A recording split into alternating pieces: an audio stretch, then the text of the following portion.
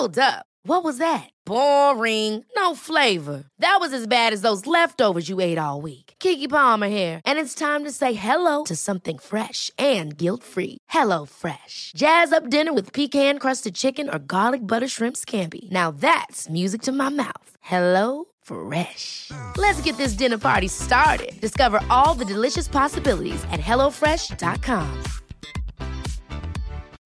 Life is full of what-ifs. Some awesome, like what if AI could fold your laundry? And some, well, less awesome, like what if you have unexpected medical costs? United Healthcare can help get you covered with Health Protector Guard fixed indemnity insurance plans. They supplement your primary plan to help you manage out-of-pocket costs. No deductibles, no enrollment periods, and especially no more what-ifs. Visit uh1.com to find the Health Protector Guard plan for you. Michael Reid on LMFM. Landlords can't increase rent and they can't evict tenants and won't be able to do so until the 20th of July under a special moratorium because of the coronavirus. This may be extended past the 20th. The government says it may be necessary and it will be looking at the situation. The new Housing Minister, Darragh O'Brien, made his comments in reply to a Dáil private member's motion that was put forward by the Labour Party looking for more support for tenants. The government must consider it appropriate and be satisfied that it is in the public interest to extend the emergency period, having regard to the following. Firstly, the threat to public health. Secondly, the highly contagious nature of COVID-19. And finally, the need to restrict the movement of persons to prevent the spread of COVID-19.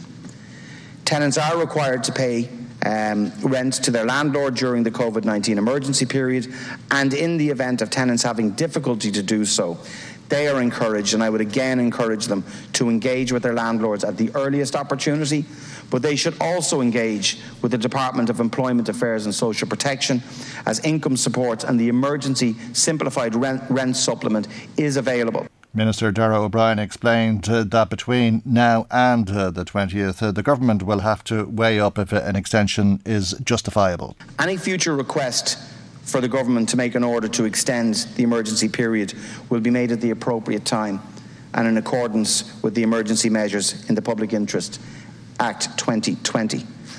And as we approach July the 20th, and I'm conscious of this, I will be writing to the Minister for Health to ask if the public health situation merits a further extension of this moratorium.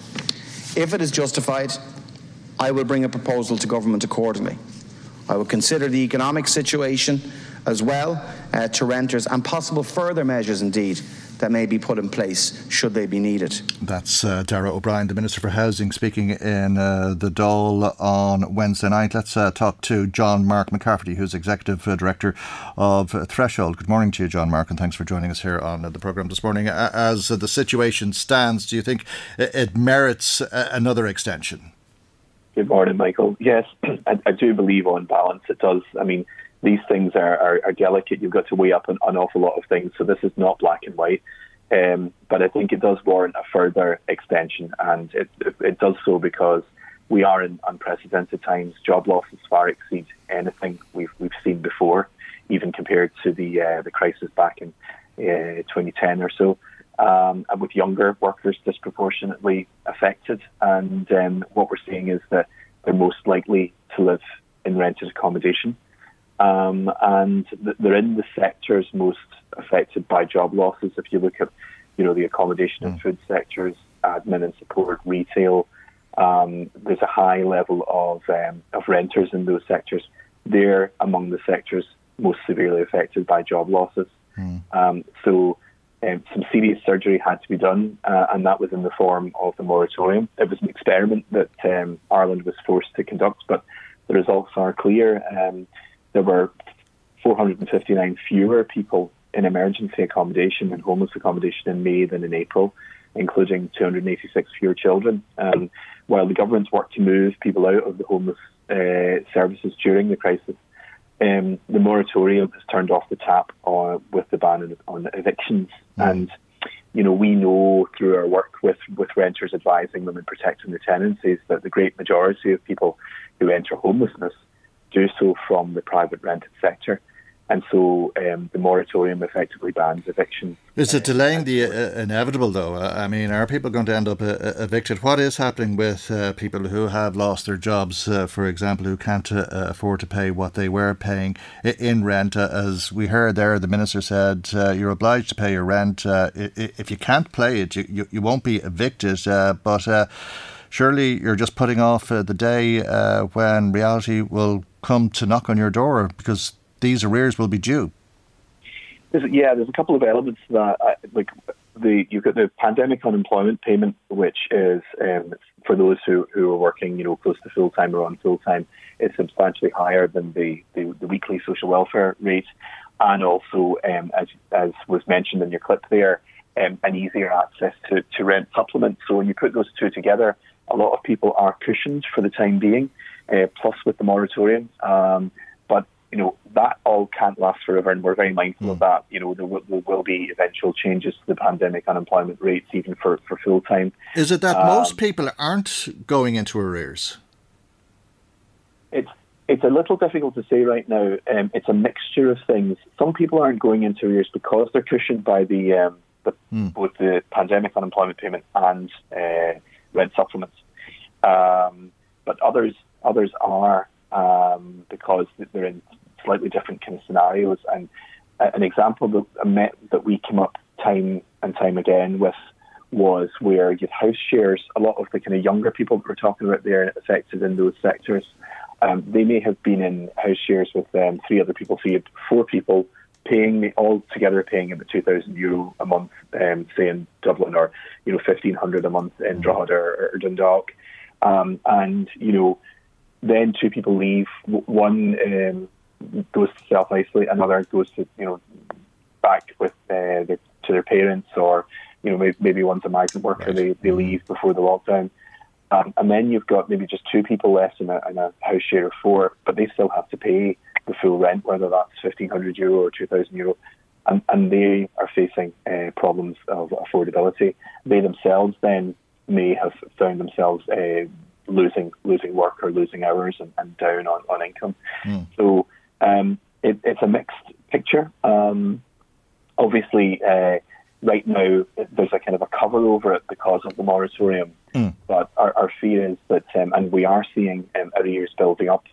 We are seeing people who are, say, prioritising the rental payment and maybe deciding to go with other things in the household, or others who need to prioritise other things and may find themselves in arrears. So certainly if you can pay your rent, continue to pay your rent. Okay, this has told people are struggling. This has told an altogether different story, hasn't it? In that the number of people who have become homeless has dropped, and significantly dropped at that.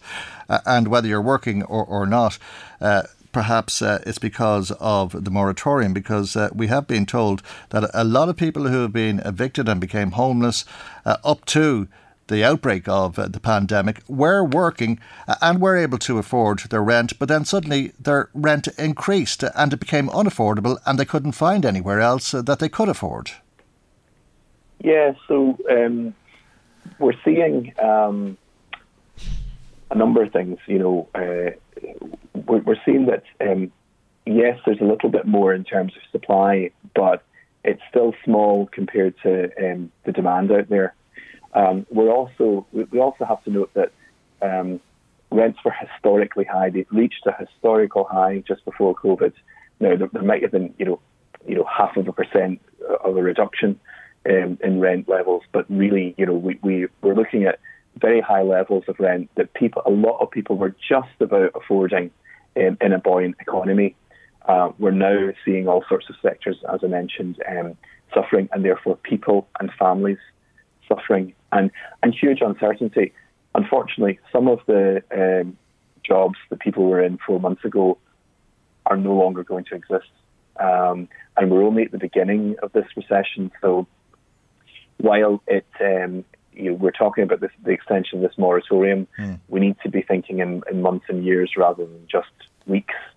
And while a moratorium, a blanket ban, may not be a panacea or a silver bullet, right now it just provides some level of stability.